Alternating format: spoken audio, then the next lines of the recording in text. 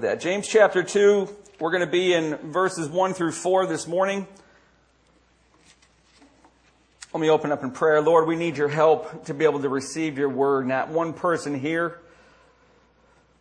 has the power within themselves of their own accord to grasp the mysteries of God. Lord, they must be revealed by the Spirit of God to the children of God. It's called special revelation, Lord, and you know that we need your help because our ears are naturally filled with wax. And so, Lord, we need your help this morning. We pray that we would examine our hearts. Lord, my prayer is that even in this corrective sermon from James, Lord, we would be encouraged to be the people of God that love and show mercy. So help us with that, Lord. Accomplish what it is you want to accomplish. And in Jesus' name, amen. A Chicago bank once asked for a letter of recommendation on a young Bostonian being considered for employment. The Boston investment house could not say enough about the young man. His father, they wrote, was a Cabot. His mother was a Lowell. Further back was a happy blend of Saltonstalls, Peabodys, and other of Boston's finest families. And his recommendation was given without hesitation. Several days later, the Chicago bank sent a note saying the information supplied was altogether inadequate. The note read this from the bank: "We are not contemplating using the young man for breeding purposes, just for work. Favoritism hurts." If you've been on the receiving end of favoritism and partiality, you know that it could destroy people. Amen? And whether it happens in our own families or in our schools, in our work, or in our church, it hurts. See, favoritism kills community, and it's why James devotes a significant portion of his letter to deal with it. Let me ask you a few questions. And these are thought-provoking questions. I'm always telling you to interact with these questions. Don't sit there statically listening to me preach. Dynamically interact in your mind, interact with God, and ask honestly, is this me? Do you view those with money any differently than you view those without? Now interact with that. Be honest with yourself. God knows every thought in your heart. He knows every motive anyways. You might as well just come clean and be honest with Him. Maybe you don't. Maybe you do. How about those who have college degrees? Do you view those differently than those who've never even made it out of high school? How about people who have movie star looks versus just plain looking people? Or those whose clothes are always fashionable versus yesteryear's style? Do you view those from the Middle East when you go into a store and you try to talk to them in their accents? Do you view them differently than you do those from America? Be honest. Do you view women differently than men in terms of their worth? See, the aim of this sermon is to get you and I to see how we view people, how we think about people, how we react when we meet people, and how those perspectives alter what James has been talking about in the end of chapter 1, our worship or our religion. Friends, one of the most difficult truths to master is that the ground is level at the foot of the cross. See, just prior to this, in the end of chapter 1, James had been encouraging us to put our faith into action, and now he gives us an example of how to do that in the life of this young church. This church, by the way, was a little younger than the age of our church. We're not much further ahead by the age of how long we've been in existence. So James quite simply commands the church, don't show favoritism. Let's look at it. Verse 1 of chapter 2. If you do not have your Bibles, there's one right in the back of that pew in front of you. Here's what he says. My brothers, as believers in our glorious Lord Jesus Christ, don't show favoritism. You see, this command is not burdensome. This is a command. But it's glorious because James now sets on showing us lots of different angles of this command. We play Boggle once in a while in our family. Boggle is this game that has a bunch of cubes with letters on them. And you flatten the cubes and then you've got to make words out of them. And you have only until the salt shaker runs out to do it. What we do in the middle of the game is we rotate the dish because at a different angle you can see different words. See, James does this. He shows us one aspect, one angle of this command, and then he rotates it three more times. So let's look at them. Number one, the command is reflective. The command is reflective. Now, Pastor Tim, what are you talking about? Look at it again. Verse 1, my brothers, as believers in our Lord Jesus Christ, don't show favoritism. You see, the theological, and you got to get this. Don't let this big word throw you off. The theology just means the study of God.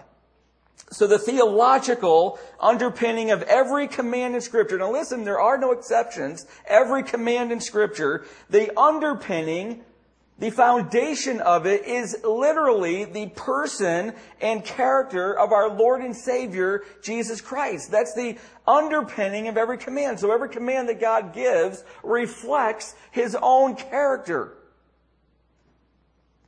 These commands are windows into the heart of God, revealing what He loves and hates. People wonder how I do counseling.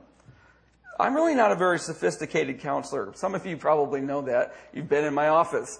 All I do is sit there and listen and look for windows down into your heart. And when I can see a window down in your heart, I prayerfully, mercifully try to go down there with truth, down what I call the rabbit hole, down to the root. These commands are these rabbit holes that go down to the character of God. See, James is about to crack the whip here. This is a military imperative command, don't show favoritism. He's about to crack the whip. But before he does that, he wants to help them understand that the reason, friends, that I'm cracking the whip here is because this is the lifeblood, the character of God Himself. So he roots his command in Jesus. It's reflective of who Jesus is. He says, my brothers, as believers in our glorious Lord Jesus Christ, don't show favoritism. You know what that really literally is translated in the Greek? Listen, it's this. Our Lord Jesus Christ, who is the glory. That's really what it means in the Greek.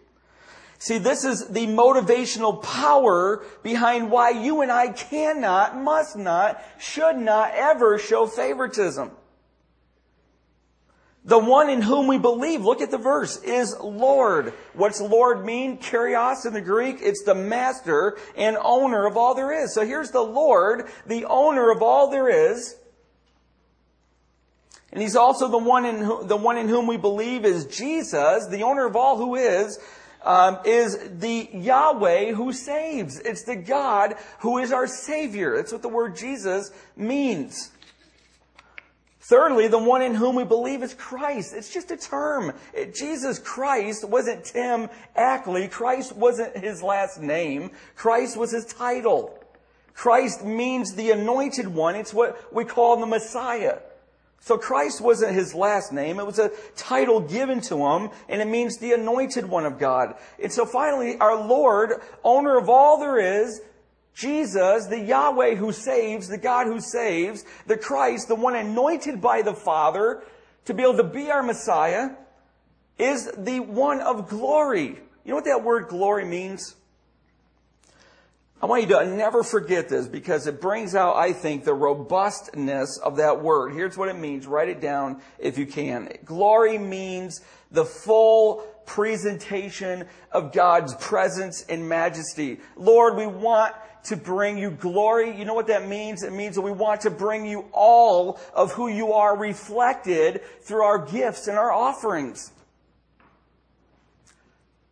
So Jesus is the glorious God. It's in Jesus Christ that God is revealed. This glorious, saving God, Jesus, made himself, listen, poor so that you and I could become rich. 2 Corinthians 8, for you know the grace of our Lord Jesus Christ, that though he was rich, yet for your sakes he became poor, so that you, through his poverty, might become rich. Friends, it's the great exchange of the gospel.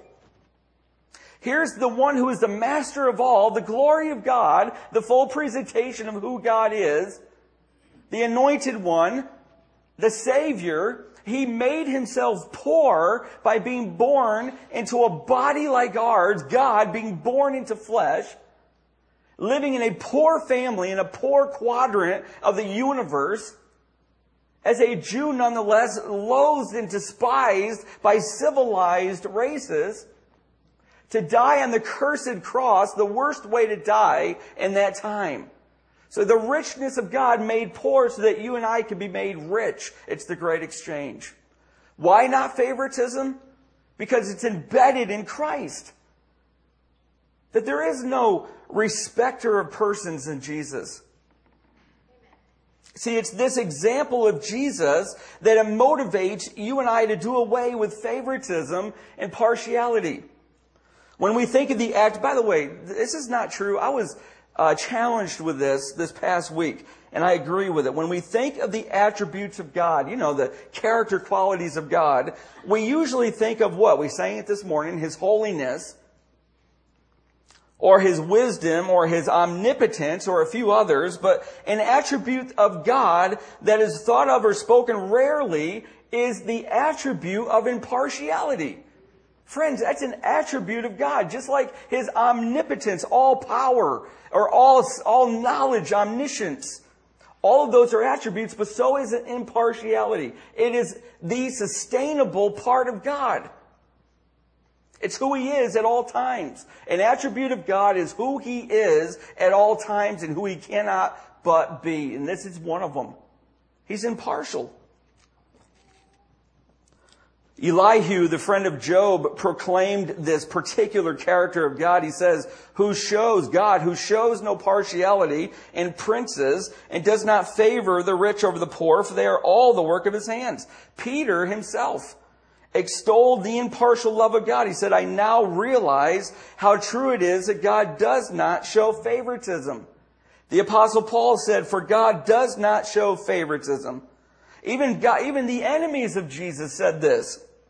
Teacher, we know that you are a man of integrity and that you teach the way of God in accordance with the truth. You aren't swayed by men. Listen, because you pay no attention to who they are. There is no favoritism in God. There is no partiality in God. His impartiality is who he is at all times.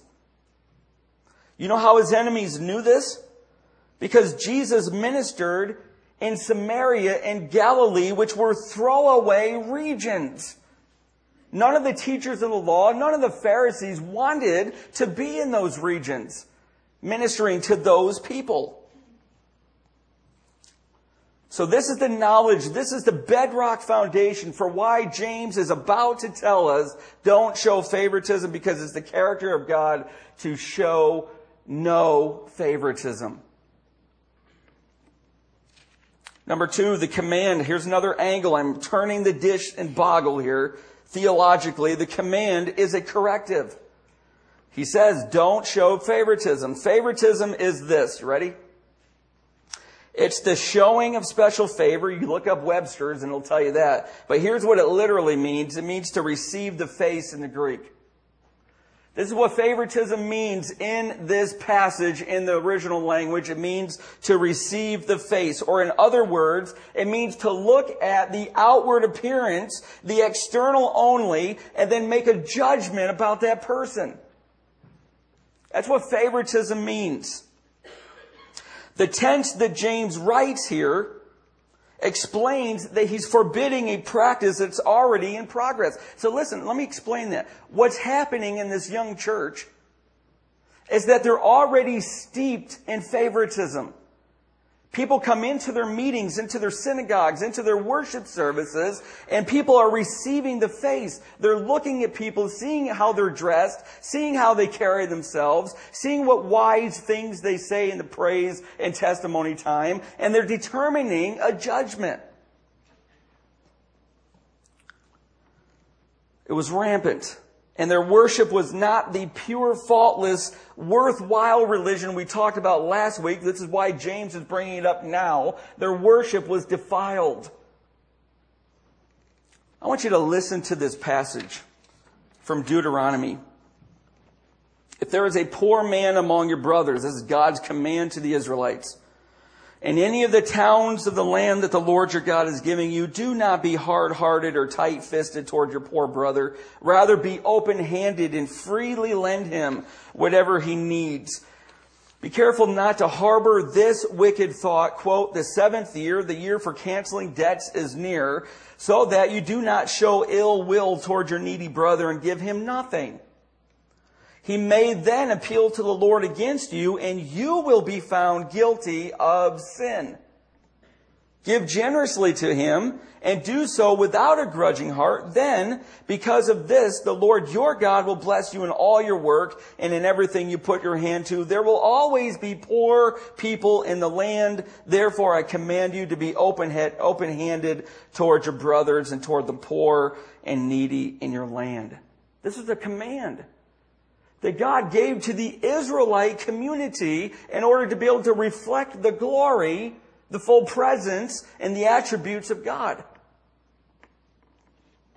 Proverbs 28:21 says, to show partiality is not good, yet a man will do wrong for a piece of bread. It is not right, friends.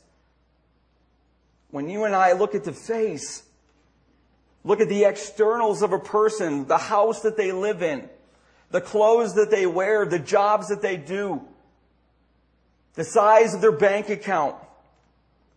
It's not right to look at them and make a judgment whether they're poor or rich. Because while God looks on the heart, those showing favoritism look on the outside. It is the exact opposite of the gospel. And friends, listen, favoritism renders a church ineffective.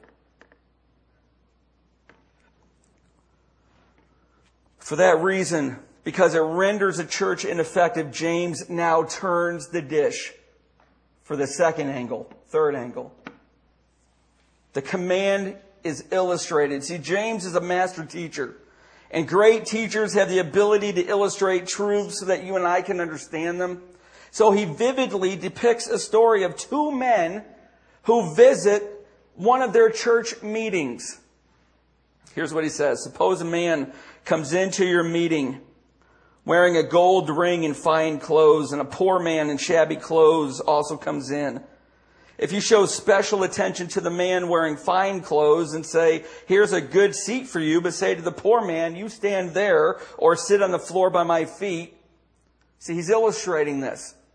We're going to finish that in a minute. But to better understand this illustration, I need to teach you that the vast majority of the early converts in Christianity, listen, were Jewish and poor. You want to know what the church looked like at the time of James writing? Almost the majority of it they were Jews converted out of Judaism into Christianity, and they were poor. So James is writing to this group because he knows that for Jews to become a believer in Jesus, that meant they were ostracized, put out by their family and friends and society. You see, there was an intense hatred of fellow Jews toward these converts. But it wasn't just the Jews who hated the early church. Listen to this. In AD 178, the Roman philosopher Celsus wrote a severe attack against Christians, largely and simply because most of them were poor and uneducated. Here's a part of what he wrote. I quote, these Christians are like a swarm of bats or ants creeping out of their nests. So flattering. Or frogs holding a symposium amid a swamp. or worms in a convention in a corner of mud. This was AD 178. This is the way the world viewed the church. So James has two different men coming into this synagogue meeting or this worship service. The first man's wearing a gold ring. That term in the Greek literally means gold-fingered. He's gold-fingered.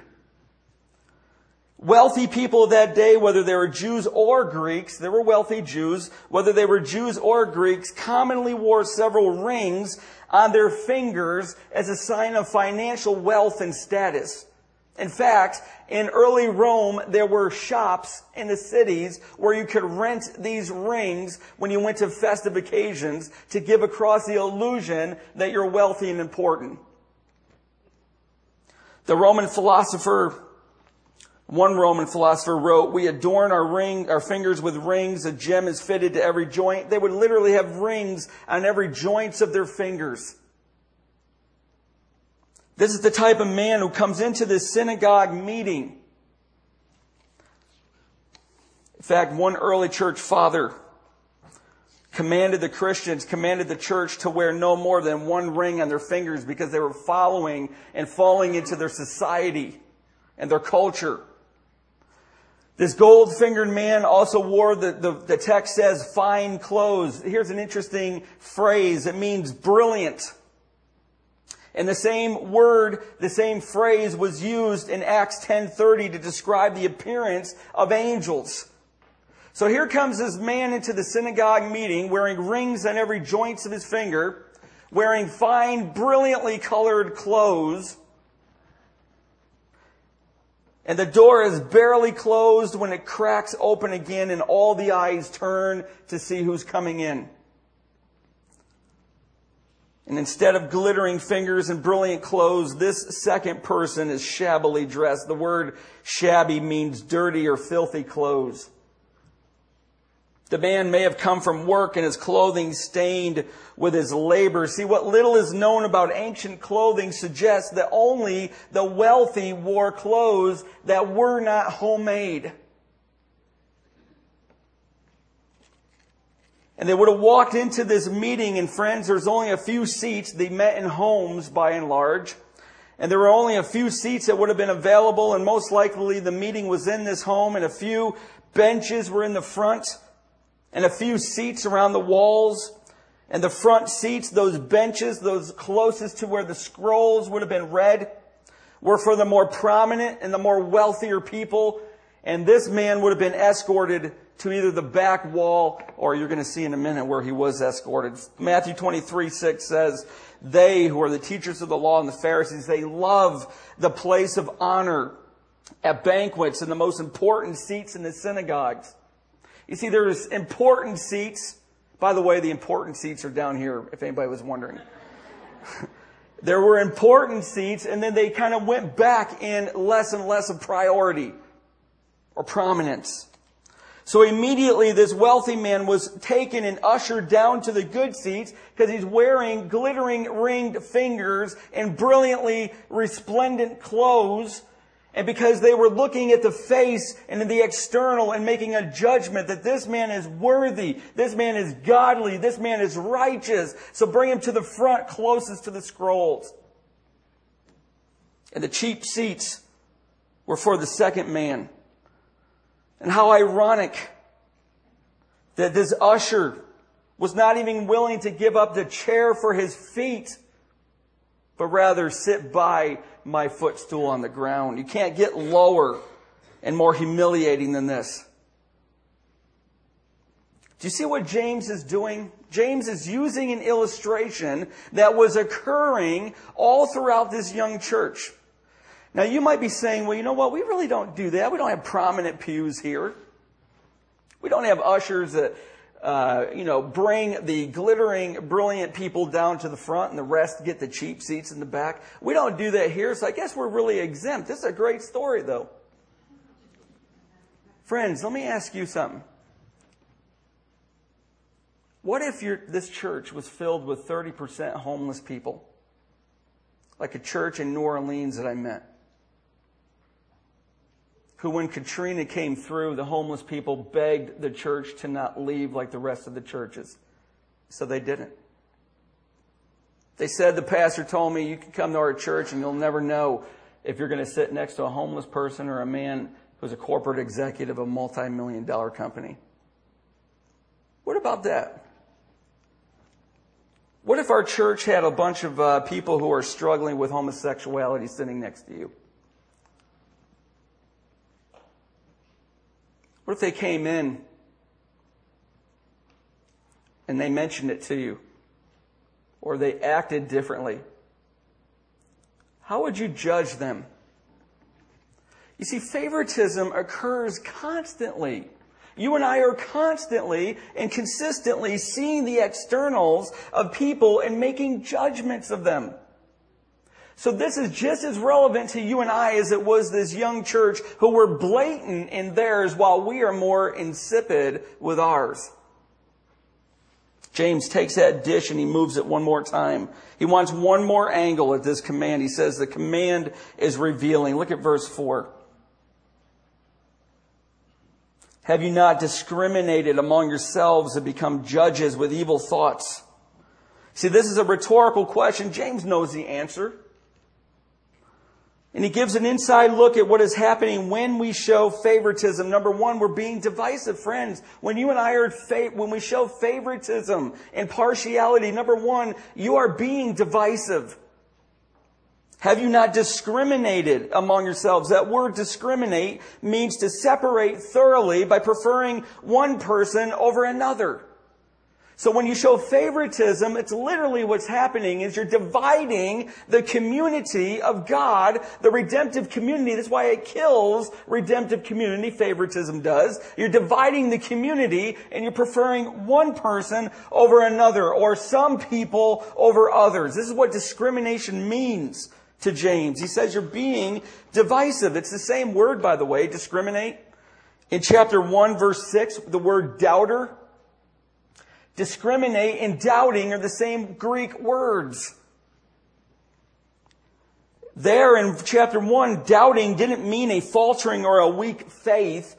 Rather, it meant a mind divided between centering yourself on the world and centering yourself on God. A doubter is a person that vacillates. I'm important. No, God's important. I want to run after my desires. No, I want to run after God's desires.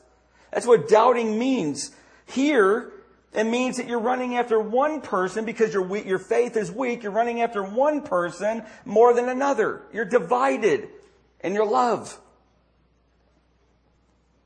And a divided church is a hurting church. Friends, disunity is one of the most painful and grievous experiences in the church. It's probably one of the most painful things that I have ever experienced as a pastor. Right up there with a couple divorcing.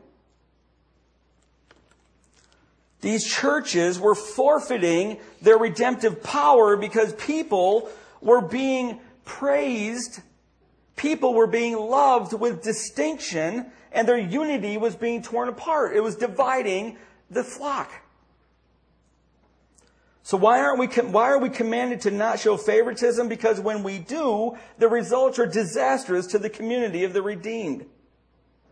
Secondly, James says that when we are showing favoritism, we are judging others. Look what he says in that text, verse 4, and become judges. You see, what goes through your mind when you see someone overweight? Think about that. How about when you see somebody unbelievably skinny? They're an anorexic. They have an eating problem. They're overweight. They have no discipline.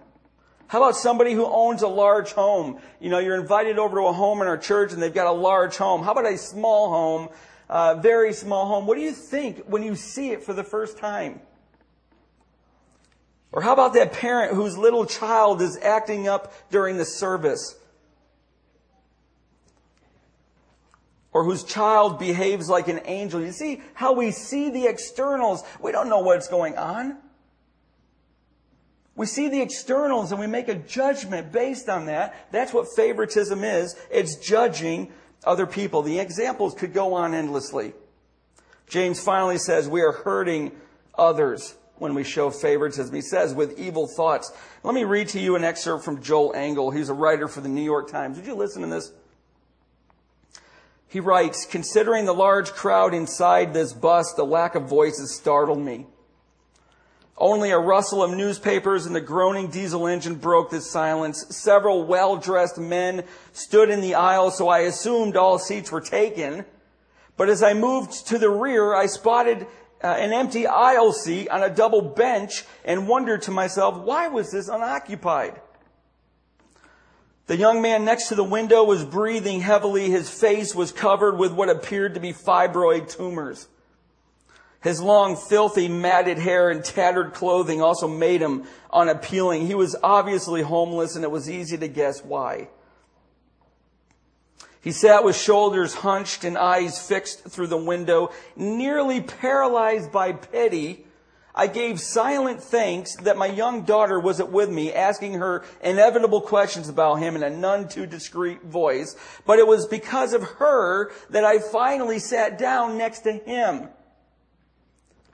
You see, the kind of man I wanted my daughter's father to be sits in a bus next to someone whose only crime is extreme ugliness.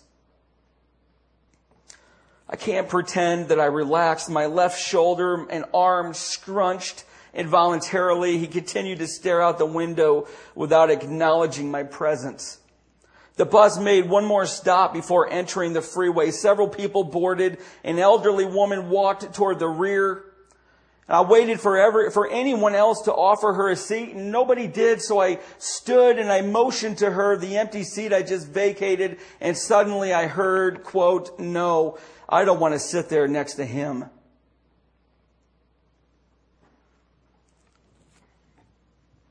That's excruciating to me.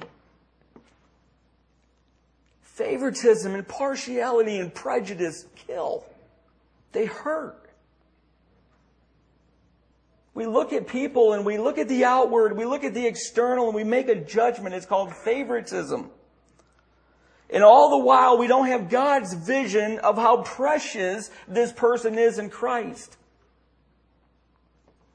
See, it's bad enough for James that these people were judging one another, but to do so with evil thinking was just downright damaging. See, they hadn't gotten rid of what he just said previously, the moral filth and the evil that was so prevalent. Did you know that James uses 3 Greek words for the word evil in this letter? The one he uses here in chapter 4, verse 16 is the strongest, meaning the most malicious and hurtful of the 3 words. It means to have hurtful intentions that injure and destroy other people. Friends, that's what partiality is. Favoritism lives because there's a motive to hurt. It hurts people. It destroys people, which is why it's so sinfully evil and why we're so commanded to not let favoritism occur in our church. Friends, I'm hoping you're seeing what James is writing. Do you see how lethal favoritism is to the church? Do you see that the ground is level at the foot of the cross? If our Lord Jesus Christ, who is the glory, could come and live in our flesh and die for us, the ground, friends, is level.